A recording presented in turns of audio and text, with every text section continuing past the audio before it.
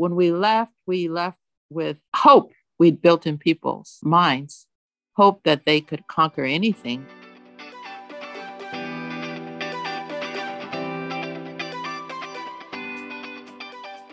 This is Meaningful Medicine. In a challenging and unpredictable world with high burnout rates, this is a podcast where incredible individuals share their most meaningful patient experiences and focus on those moments of positivity and joy that spark their love of healthcare and change the way they practice medicine. Hi, I'm Nicole Hohenstein, and I'm an emergency medicine resident at UCSF. Hi, I'm Shiva Kayambashi. I'm a doctor and professor of family and community medicine at UCSF. We're the co-hosts of Meaningful Medicine. We created this podcast to highlight stories of healthcare professionals who have found a sense of meaning, resilience, and joy in their work. Hi Shiva, how are you doing? Hi Nicole, I am doing really well. I'm really excited about you being done with your exams. How are you doing?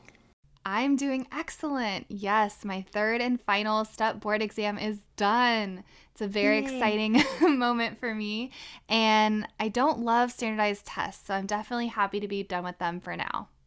I know. Life is not a standardized test. Life is definitely not a standardized test, that is for sure. But I'm so excited to be talking to you today about global health in medicine. I am too, Nicole. This is something that a lot of medical students are very interested in, and I think it's something that goes along with a sense of idealism and a sincere caring for each other and wanting to help in any ways that we can. And I know that so many medical students in my era and in your era right now, we're really interested in seeing what ways they can be helpful, not only in their local communities, but in global communities. And I'm excited that we're going to speak today to a really amazing physician who has spent her life and career working globally and supporting communities. I am so excited to be talking about this particular topic. When we think about COVID, a lot of us experienced that we couldn't travel and couldn't work globally. And a lot of us who are interested in global health, including myself, couldn't do those global health trips and either had to work remotely, which definitely is not the same thing, or we had to cancel our trips altogether. Global health has always been something that I'm really interested in, and in high school and college, I did multiple trips globally. The last one was actually Thailand, and I think the more that I learn about global health and how we as physicians or as health educators can enter this space, I think we need to be thoughtful, and it isn't something where we can just jump in and go to someplace randomly for a month and bring in our own ideas and then just leave. We have to recognize that we're entering a space that is a community with their own ideals, their own ways of doing things, and we really have to come in with humility and come in with an understanding that we are trying to work with those who are on the ground and those that live there and find a solution that is unique and works for them rather than coming in with a pre-proposed idea that wouldn't take into consideration their culture, their ideas, the way that would work best for them. I found that this strategy is ideal because it allows for community buy-in and allows for locals to continue the efforts and continue the projects after we leave. Yes, and I really appreciate your sharing that, Nicole. You highlighted some key points. The point about cultural humility and starting with a needs assessment that comes from the community rather than from an outsider telling them what they need, and having a sense of value and respect for the community and the local people. And I love how you talked about the sustainability to be able to train people locally to continue the aspects of the program that they think are valuable for the long run. And I'm so excited to talk to someone today who's a physician who's done so much for so many communities around the world. I'd like to introduce Dr. Joyce Hightower, who is a family physician who has spent the past decade and longer working closely with health officials and hospital staff in over 30 countries in Africa. She has also written a few novels, songs, and poetry, and she's given various presentations to help share and teach aspects of global health. Welcome to our podcast, Dr. Hightower. Thank you. Thank you both. Thank you, Nicole and Shiva. We're so excited to have you come and speak with us today. And we like to start each of our episodes asking our guests if they could share, in short, a meaningful moment or experience from a time early on in your life or in your training. I think overall, crossing medicine and all the other experiences that I've had has been the fact that when I was in high school, I went to an amazing conference that was very empowering. And there on the last night, they had a big meeting in a stadium. And they turned all the stadium lights out. They handed each of us, and handed out candles beforehand. And some of you have been in candle light ceremonies, but this was tremendous because we were completely in the dark in a stadium.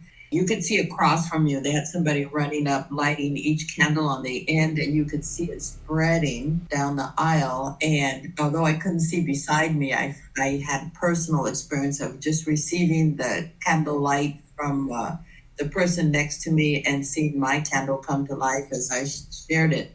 And after a short while, seeing this light just grow and grow and grow until each of us was participating in lighting the entire stadium. It was quite powerful, and it just really anchored in my heart the belief that if each of us does our best where we are and at what we do, the world would be a lot brighter place for everyone.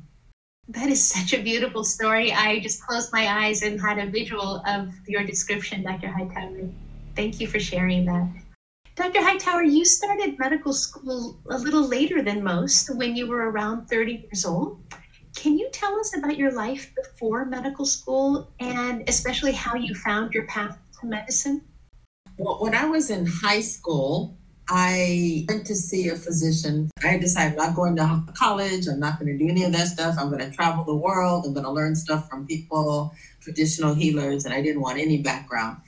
But she talked to me about the possibilities of adding so much to anywhere I would go by carrying a medical education. And so I decided I was going to be a doctor. So then I started high school my senior year, and then I went through all the process of getting into a university. And then when I got into the university, I went through pre-med, and then my dad died. And as I was standing in his ICU room when he was getting weaker and weaker, I almost fainted. They had to escort me out. And I go, okay, you know what? This is not a good thing for a doctor. And I said, you can't be fainting when you go in to see your patient. So I had also applied for a year abroad. And so I left deciding that I was not going to go to medical school. When I got back, I was going to look and see what I could do. And so I went all over the world, mostly in the region of Africa, but I went all over Europe and Scandinavian countries, just a lot of places. And I was really seeing medical professionals and the need for medical professionals all over the world. But I had then started having children, and I was distracted the next year by an offer to teach high school science in Kenya. That is, the goal was to increase the number of science students who would be able to become doctors in Kenya. And that was really an interesting challenge to me. And so I decided to go ahead and do that for 2 years. Behind me at that high school was a little girl who always used to come over to ask me to teach me English, because she was taking English in primary school. And so I would practice with her. And one day she came and her eye was completely infected. There was pus. And I'm just going to go, oh my goodness, you need to do something about that. And she told me that her mom had said that they didn't have the money to buy any medicine for her eye, but that was okay because God had given her 2 eyes. And so that one would die, but she would be able to use the other one. And I was just frantic. I could not believe that this little girl might lose her eye from a simple infection that I'd seen this treated how many times in the United States with some drops. And then I remembered I had brought a whole medical kit with me 2 years before with all kinds of medicines. I didn't know where it was, but I told her, run home and ask your mom if I can give you a present. So she ran home. And in the meantime, I ran into my house. I pulled out all the trunks from under my bed and I was looking for this little kit. And I found it back in the back corner of the bottom of one of the trunks. And so when she came back, I put drops into her eyes. It said it was expired, but I said, well, something's better than nothing. So I put the drops into her eyes. And then over the next 3 days, I followed the instructions and her eye got better and better. Each day it looked better. And so then after the 3 days, I told her, I said, you take this. She said it was water because it's clear. I said, you take this medicine, you tell your mom just how I did it, and you let her do it for you and for these next few days.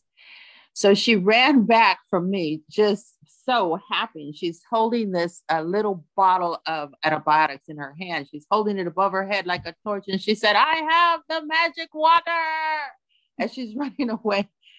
And so when she returned in a week, her eye was completely normal. And she had the biggest smile. And she said, my eye will not die. Thank you for the magic water. And at that moment, I said, okay, you know what? If I can do this, I know nothing about medicine. Oh, just imagine if I had a little bit of training. So I decided that I would actually go back and go to school and learn how to be able to help people with a little bit more than the knowledge that I had. Wow. That is incredible. I love that. If that was only our patient's response every time we wrote for erythromycin drops, oh my gosh, the joy of medicine. That is amazing. It sounds like that's where you had your spark in terms of your interest in global health. What made you choose to spend the most time in Africa? It's because I'd had all the experiences with community, because I did my teaching and that little girl was in Kenya, and I had visited Senegal and Mali. I had taken French. I was French speaking, I will say, not fluent, but French speaking.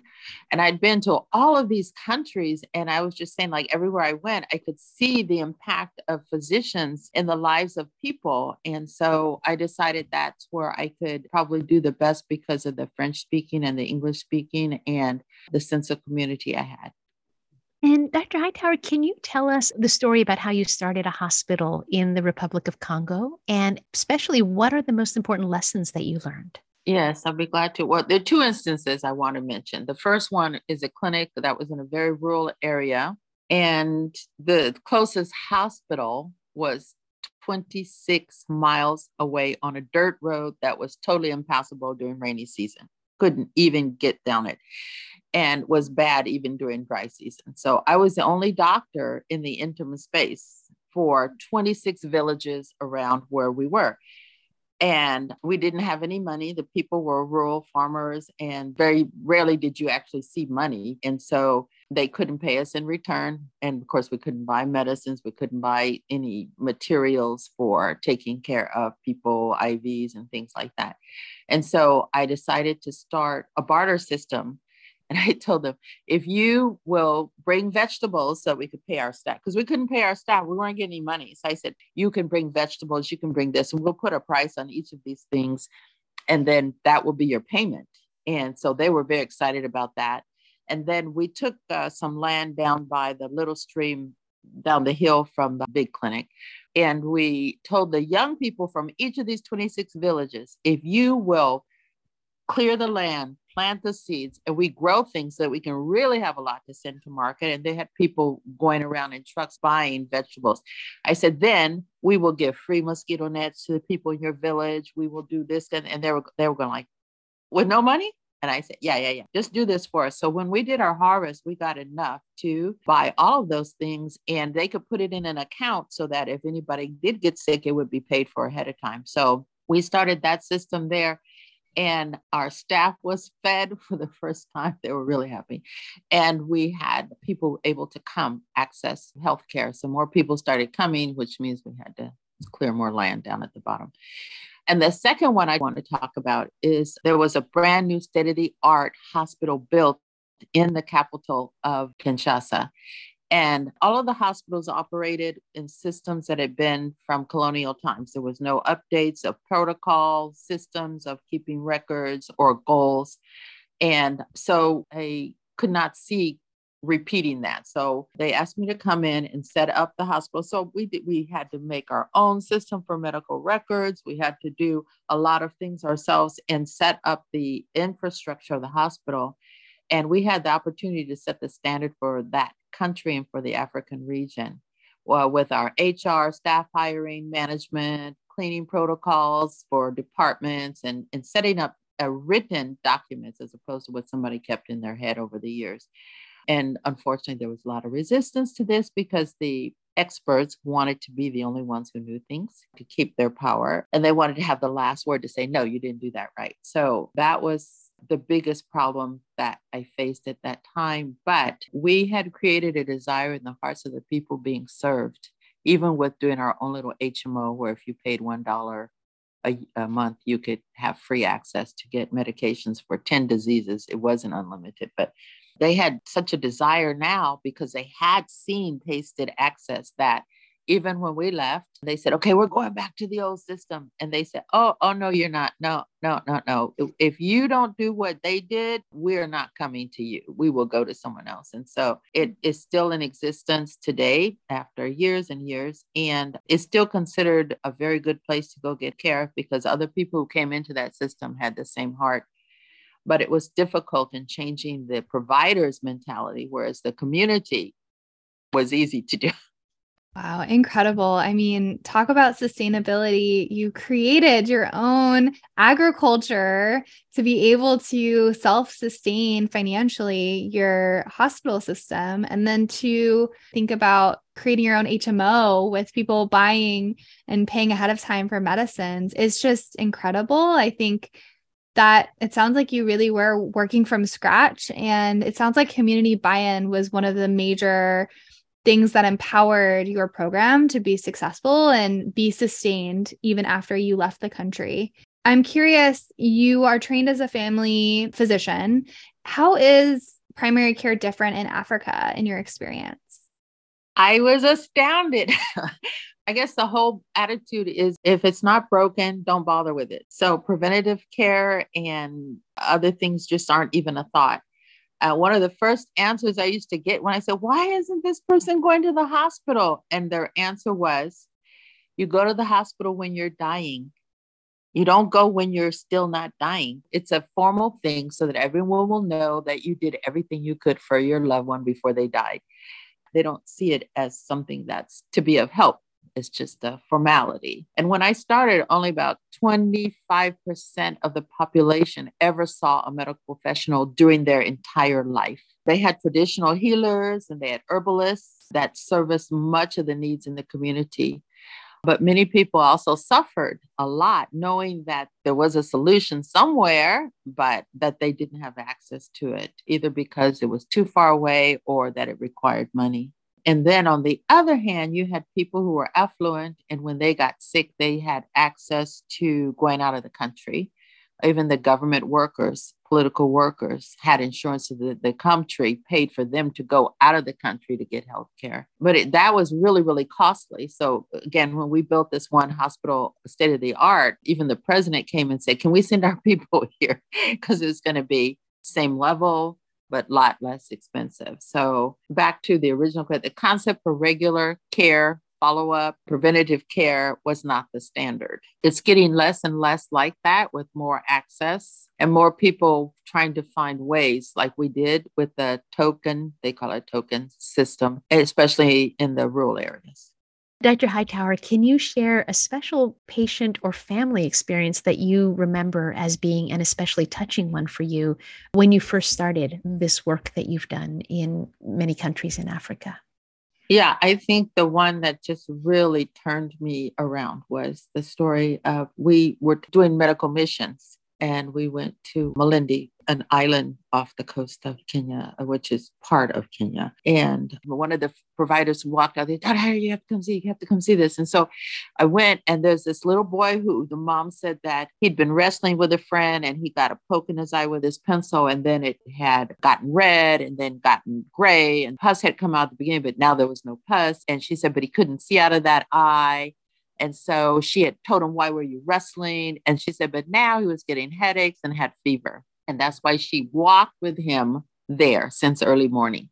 So, we're thinking this guy, the infection, he's an infected eye full of pus, and it's spreading back up his nerve, and it's going to give him meningitis, and he's going to die. So then I said, okay, we can send this, give her the money. And it turned out the mom refused to take money to take him to the hospital. She said she couldn't go. And then we said, well, why? Do you understand that your son is possibly to die? And she said, then he will have to die. He should not have been wrestling. So we thought she was really calloused. And then I just said to myself, I said, you know what? This is a mother. She walked all the way here to get him here. There's something we're missing. And so I asked her, I said, why will you not take your son? I said, we can even take him in the vehicle so long as we can go back across to the ferry. We can take him in our van to the house. We can take you. We can provide transportation, get there. And she goes, no, I can't go. So I said, so what is going on? And she said, at home, she had 4 children she had locked in the house so that no one could disturb them. No one could take advantage of them. That she had left them with enough food for that day. That there were 2 girls who she was sure if they got hungry and walked and got out of the house, that they would be picked up immediately and trafficked. That she had a little baby that would be left there alone. And then because her son would be taken to be somebody else's servant somewhere because he's big, strong for his age, 11. So she said, rather than risk her other children who had not been wrestling and gotten their eye infected, why couldn't we just give her medicine? She saw those people leaving with medicine. And she said, why can't you do like that? So then I called the local physician over and I said, what are we going to do? I can't just let this kid die. I can't just let her walk back home with him. I said, we need to send a van to take her back home, get her other kids, bring all the kids here. And he goes, no, wait. He said, no, we can't do that. So I said, so what do we do? And he said, what you can do is I have a nurse who lives near the hospital and you can send him, I'll give him the week off, send him to the hospital with your kid. He'll make sure that he gets there and then it gets the antibiotic. Give me the money for $1 a day because they don't feed the patients in the hospital. We have to buy food for him and the nurse. And then you give this mom transportation money. Tell her it's to get her back home, knowing that she will not spend it for transportation. She will walk back home and use it to buy food for her kids. And then you tell her if she comes back, she will get more transportation money. And he said that will allow her to live proudly. She won't be ashamed of having accepted, like a poor person, although she's a poor person. She will have some dignity and you will be able to help her out with her being able to accept it. And this little boy can go to the hospital. And I said, that's amazing. I said, we'll do it. And so we took up a little collection among all of us and we found enough money. And he said, when she comes back, if he lives, I will make sure that, he has the follow-up he needs because I have a friend there who's a specialist in infectious disease. And he said, I will just make sure that he takes care. He'll give the care free. And so he just wheeled and dealed and everything worked out. And so we went on to see the other people. We worked past midnight, but it just changed my mind to when someone does something that I think is totally illogical and they're refusing to do something that is just so important, to just step back and say, why? Explain to me why. Maybe we can figure out a way. And I've had patients who have been not in those severe situations, but in different situations where they could not see that what I was saying was applicable to them or possible to them. And because I stepped back and said, what are the hurdles, that we were able to work something out and move forward for the benefit of everybody. Wow, that is such a powerful example of patient-centered communication and really just asking those open-ended questions. Why? Tell me more. And it's oftentimes very surprising what results. So thank you so much for sharing that. I am sad to transition because I feel like we are just getting such powerful stories. You've also worked with the World Health Organization and helped fight Ebola in West Africa. Tell us about this time and specifically what was the most challenging time and what was the most uplifting for you? Everybody in WHO I was working for in Zimbabwe had to do 6 weeks in one of the countries affected. There were 2 English speaking and 1 French speaking country in the Ebola pandemic. And so I went for my 6 weeks because I didn't have money for the programs I was going to do outreaching patient safety. So I went for my 6 weeks. And when I got there, I found out that there were healthcare workers still getting sick from Ebola and dying from being exposed in their hospitals. I'm asking, how did it even get in the hospital? What is going on? So I did some research and I found out there were no emergency rooms to triage. There were no points of screening or anything. So I told my boss in Geneva, I said, you know what? Just send me home. There's no way in 6 weeks this is going to be fixed. There's no way. And so they said, okay, how much time do you need? And so I said, I need at least 3 months. And so they say, you got it. I'm going like, really? Okay. So we didn't have money. WHO does not build buildings, but UNDP does. And so I went to them and I said, we need to build emergency rooms. Do you know that when a sick person comes to the hospital, The person collecting money at the front desk says, what's wrong with you? They listen to the symptoms, non-medically trained, and decide you either go to the urgent center in the hospital for general medicine or for surgery. They make that decision. And then you pay according to that, and then you enter the hospital. There's no vital signs. There's no other questions about what symptoms. I said, we need a place where if they do have Ebola symptoms, we can isolate them, and we need a place to take their vitals. We need all of these other places, and we need the PPE, and we need this. And they're going like, oh my goodness, you're dreaming. And I'm going like, yeah, I'm dreaming. As Harriet Tubman say, in order to have a dream realized, you have to have a dreamer. I said, I'm a dreamer. And so they're going like, yeah, you're really a dreamer. So we got the money. I said, just give me enough money to build 10 of these real small ones. We'll get the blueprints approved and everything. They gave me money for 10 of these largest hospitals, training hospitals in the country. And we set up a system. We got money. Every time I needed something, I said, okay, who's going to give me this? Who's going to go like that? Hightower, you are just, what is wrong with you? I go, we just got to do this. I only have 3 months. I only have 3 months to get this done. And so we, in a very short time, trained hospital healthcare workers with a triage system, and with them coming in and the vitals being taken and the protocol for that, getting PPE, and training not just the hospital workers, but all the people, the midwives, the pharmacists. We trained everybody, and we were having trainers train other people.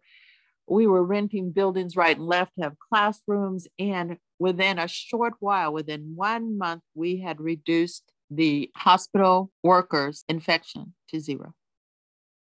We started doing other things through the ERs. We started reducing community cases. We were able to get other funders to give us PPE, and we wrote books.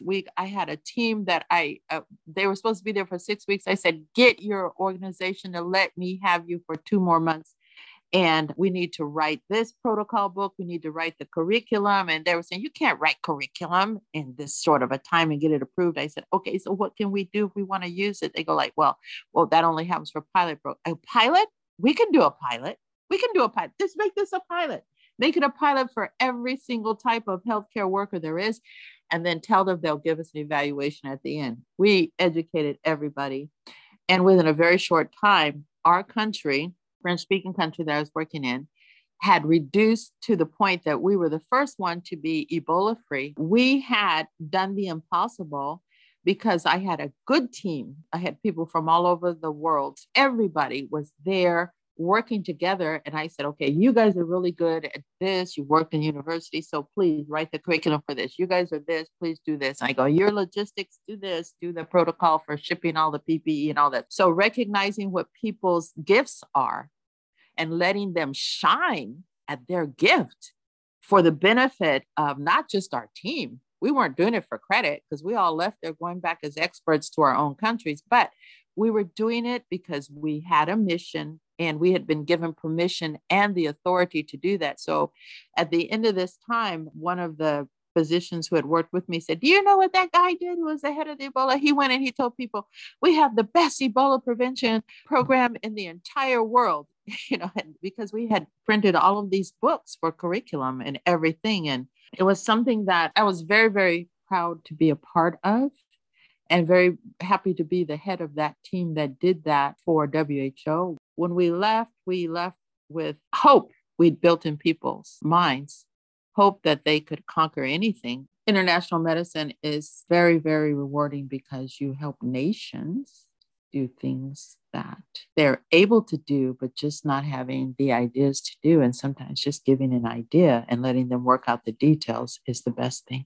Dr. Hightower, I think we could listen to your stories all day, all day, every day, because they're so inspiring and so uplifting. And just to hear your ability to have vision, to have a sense of perspective of what's going on and to work with everybody and have such a can-do-it attitude, that we can make things work, and just the energy and passion for making the right things happen, whether it's an individual like the little boy or the little girl, or a whole community with Ebola, a whole country.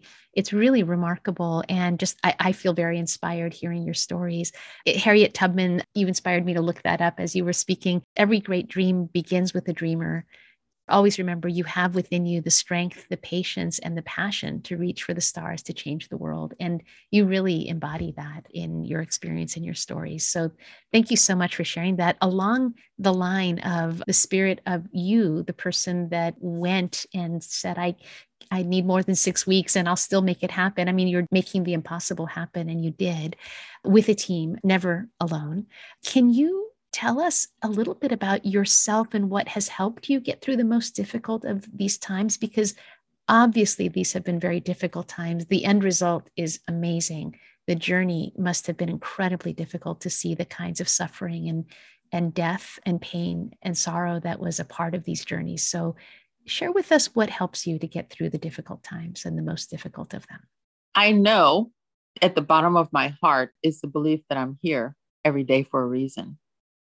And that my joy comes from discovering that each day. And at the end of the day, saying like, wow, okay, that was it. That was it. And that's what we did. And it doesn't matter whether the difficulty is coming from politicians or people in the community or from your bosses in foreign countries or anything. It's still me keeping my eye on the fact that there's something very important I need to do today. And I'm not going to let anybody stop me from getting that done. That conviction that there is something special for me. If I'm alive, there's something I'm supposed to be doing that is very, very special to help someone. Thank you so much for sharing. I really appreciate your conviction. I really appreciate just your life force and your ability to focus on the joy and focus on using your special gifts to make change and create the change. And you started an orphanage in the Republic of Congo. Can you tell us how you pivoted and started that orphanage? Yeah, unexpectedly, I was just minding my own business. And I kept noticing in Kinshasa the increasing amount of kids on the street begging. I didn't know why, but it was becoming more and more violent and more kids all together. And so I said, someone needs to do something about this. Someone needs to do something about this. And I kept saying that. And then I was working with training people on entrepreneurship, if you can believe this, in Congo and in the Republic of Congo, which is the small country next to it. And I was asking one lady, I said, do you know why there are so many? She goes, oh, yeah, it's because these ladies are kicked off of their farms if their husband dies. They're kicked off the land, and then they have no place to go because their family wants to reclaim the land for their family. And even the house that they helped build or anything else like that, they claim that as their own so that they don't lose the land. And these women, if they have any backbone, they're kicked out. And so they come here looking for work. And if they don't find work, then they become sex workers, or they're just beggars on the street, or they find something in order to get money for their kids. And when their kids get bigger and it's not enough money, then these boys join gangs so that they can steal money or somehow get money to help their moms, or else just leave their moms and go in with these groups that are now supplying their needs. They have a sense of belonging and a strong sense of power. And so they said, and once these children are on the street for more than a year, they are never going to be able to go back to regular life. We put them in boarding schools, we put them in this, and then they escape. Say, I want to get back to that life that I knew, because it was just such an exciting life for them. So if we're going to help kids, we have to get them before they've been on the street for a year. So I kept working it out in my mind, and I got a job so that I had a little extra money, bought the land, and I said, okay, so we will have orphans. The state has to declare them as an orphan so that somebody can't come and take them back after 2 or 3 years. We started, and our first little boy was 6 months old when he came, and his mom had tried to kill him because he kept crying, even though she fed him. So she thought he was not a good child. We took that little boy in. And then when we started the program for training the widows, they said, one of your prerequisites is that we have one child under 6. And what are we supposed to do with that child when we come to class? And I'm going like, that's a very good question. I hadn't thought of that.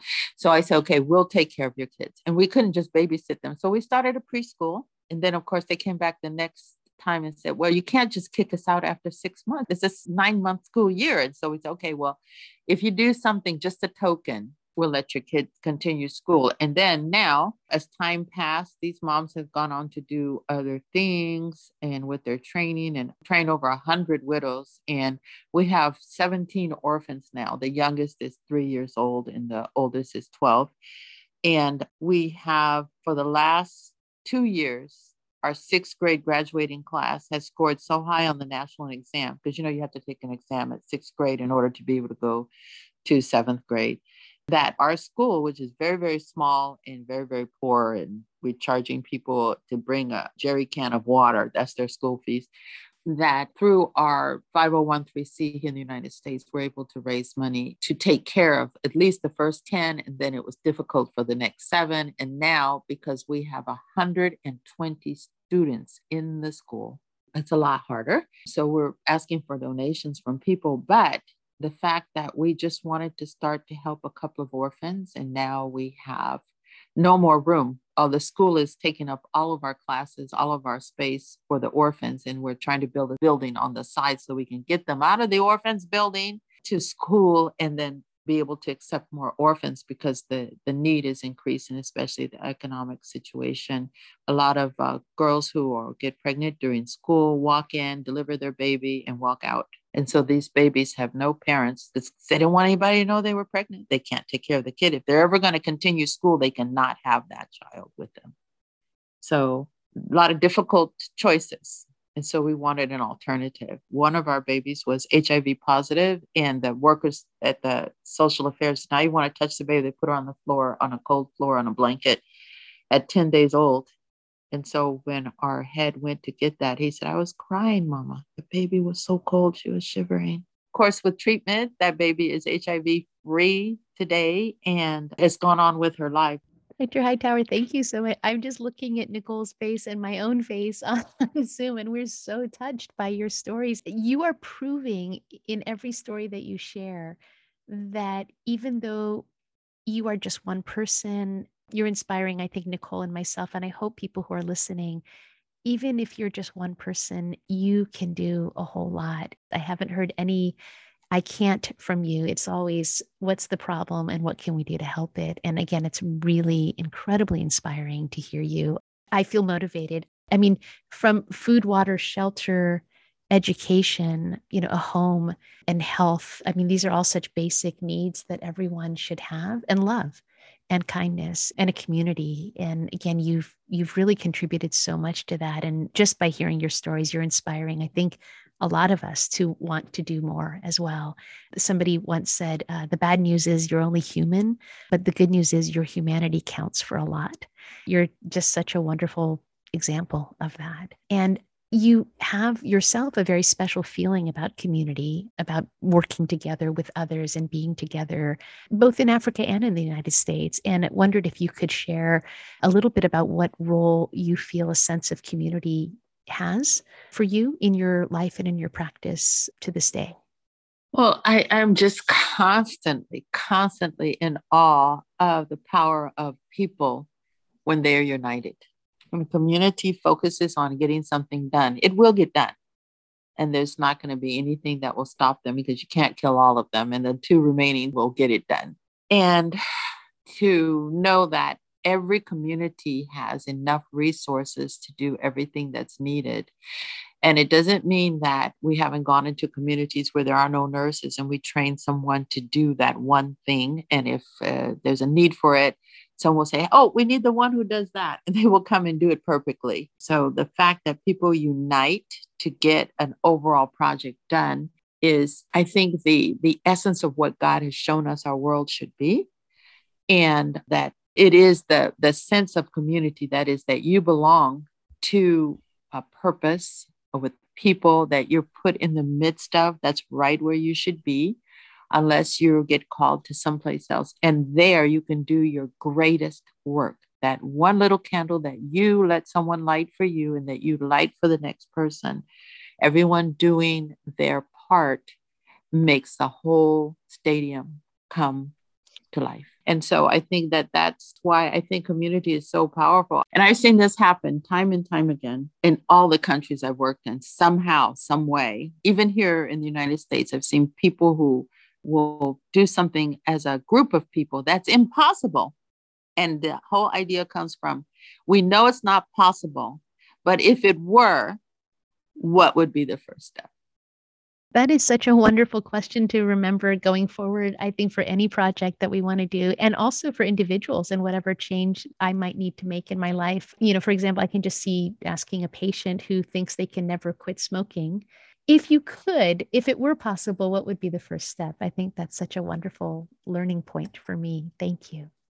Thank you so much for sharing. One of our last questions today really kind of wraps back around to what Shiva and I were talking about in the beginning.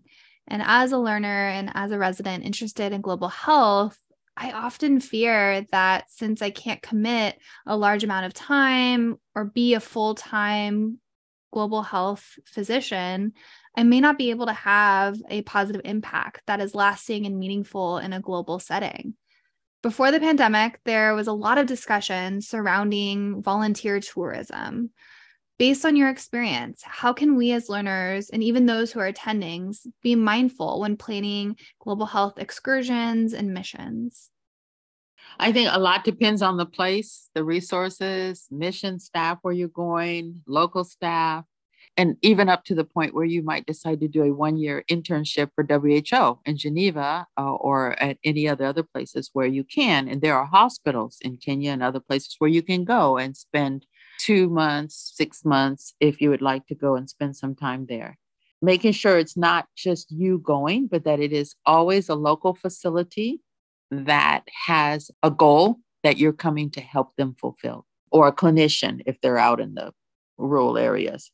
And they should have a big say in what part you will play. In the beginning, you could contact a member of the congregation of a church or of a clinic or of a hospital or of a medical school somewhere. And they will give you a clear idea of what the facilities that are available are, what would be the goal to accomplish, and expected results and reports, because a lot of people come and do stuff and go away and they tell everybody else about it. They'll publish papers, but that country doesn't get the benefit. What would be the most helpful thing for you to bring with you? Because we think, okay, I got my head, I got my brain, so that's it. No, there are other things that you could bring that would be really inexpensive, or books or things like that would be helpful, even though they might be 2 and 3 years old. And what would be the most useful thing for you to leave when you leave there? Not just to use while you're working there, but to leave when you go. So if you're looking for a specific project, or you're going for specific projects, maybe to do an outreach in rural communities and connect people with the local hospital or community, just make sure that you don't just tell the person, okay, you have HIV, bye. Make sure that you have connected with a local person who can make sure that the follow through is attainable and available as far as equipment, facility, or other referrals to go to higher up. And to keep in mind what happens if a result shows that that person needs immediate attention, like that little boy. We had not thought of having to rush somebody to the hospital, so that you have means of transportation or finances or pay for medical care or medications. And to know that, just like the jails overseas, the hospitals do not feed patients. And so that you can't just say, we're going to make sure you have money for your medication, but also make sure that they need money for food as well. And just remember that things sometimes are so different than we can imagine. I remember I walked into a room the first few months I had worked at this hospital, and the lady was saying, "Oh, doctor, I'm so hungry." I'm going like, "Well, did you miss the meal?" And then the nurse had to pull me to the side and said, "We don't feed our patients, and she doesn't have a family." And I'm going like, "Oh my goodness. Yes, we're going to feed our patients." And so he said, "It's going to be a lot of money. So we'll grow the vegetables. They'll have a healthy diet." So just being sure that you're aware of that, things aren't always as you think they are, and that there's a lot of room for misunderstanding or being misunderstood and coming to false conclusions as a result. So keep an open mind and be ready to learn, and not just to teach or to do things, but ready to understand that these are people people are everywhere, and people work with different types of ideas, and they have different circumstances. And when you go there, you are the one who's going to learn the most. In closing, Dr. Hightower, what advice do you have for students and residents who might be thinking about global health right now? I would say that you should be as close to fluent in a language besides English as you can. And the two most common languages are, of course, Spanish and French. But there are other languages that you can take and be very fluent in that would be very, very helpful. And like I was saying, keep an open mind and yet keep focused on what you're doing, to do it to the best of your ability, but not to think that you are the only one who knows anything. And ask a question, ask a lot of questions, ask more questions than you have to tell people, and accept these unsolicited answers. Just really ask questions about the people that are there, the people who live there, because they're going to have to be there after you're gone. I think that she was saying this earlier. Just remember that they're staying there and you are leaving, and they have to be able to understand what has been done and to be able to carry it on and to explain it to other people. Don't try to change the politics of the country. Whatever you do, don't get involved in the politics. And if you don't plan to be there for years working it out and making the changes, accept the risk of the government expelling you and having your friend get in trouble. If you're willing to risk all of that, okay, get in politics, but that's not why you're there. And if you can change something outside of politics, like give an idea, give evidence or something like that. I remember I talked to this one person about patient safety, and I was telling the Minister of Health, one of his adjoining people. And so then I said, this one intervention will cut down on cholera in your country. I said, I will reduce it to 10%. He goes, oh, you will? And I said, yeah, I'm willing to put up money. I said, how much do you spend in this area? He goes, $10,000. I said, okay, give me that $10,000. And at the end of the year, I'll give you $9,000 back. And he goes, what? And I say, yeah, I have proof. We've done this in South America. We've done this in this, but we've done this. And he goes like, really? He goes, okay. I'm taking you up on that bet. And I said, done. And he goes like, really? I said, yes, I will do it. And so he goes like, but then you'll get credit for it. He goes, okay. Tell me what I need to do. I'll do it. And I'm going to tell my boss that I'll reduce it. When I said, okay, fine. This is what you do. Here are the papers. And so then he said, I want you to talk to the budget guy. So I talked to the budget guy and I said, here's the budget that's been saved. And here's this. And he goes like, give me those reports. So just giving people information is enough sometimes to be able to help people. So not you, what you know, but what has been proven all over the world in similar circumstances. And then try to leave something of help in place so that others can continue using that particular thing after you're gone. Don't go in with something that's so idiosyncratic that you're the only one who can do it and that you haven't helped enable other people after you're gone. Keep that in mind, that these are opportunities for you to affect generations. Take it seriously and do a good job. Thank you so much for being on the podcast today. I am just in awe, and I just want to say on behalf of all of our listeners, thank you so much for your service. You have done incredible, and it is a better world with you in it. Thank you very much. Thank you guys very much too. You've inspired me, and I appreciate the opportunity to be here today. Thank you so much, Dr. Hightower. We have learned a lot from you and we're very inspired. Thank you for your time today. Thank you for tuning in today and allowing us to be one of your meaningful moments. Please rate, review, and subscribe, and share with friends, family, and colleagues. Meaningful Medicine was produced by Shiva Kayambashi, Nicole Hohenstein, David Elkin, Nikki Elkin, Aheli Chattopadhyay, and Lei Kodama. Editing by Nicole Hohenstein, Nikki Elkin, and Lei Kodama. Intro and closing by Daniel Wentling. On Meaningful Medicine, we are careful to ensure that all stories are compliant with healthcare privacy laws, and details may have been changed to ensure patient confidentiality. All views expressed are of the person speaking and not their employer.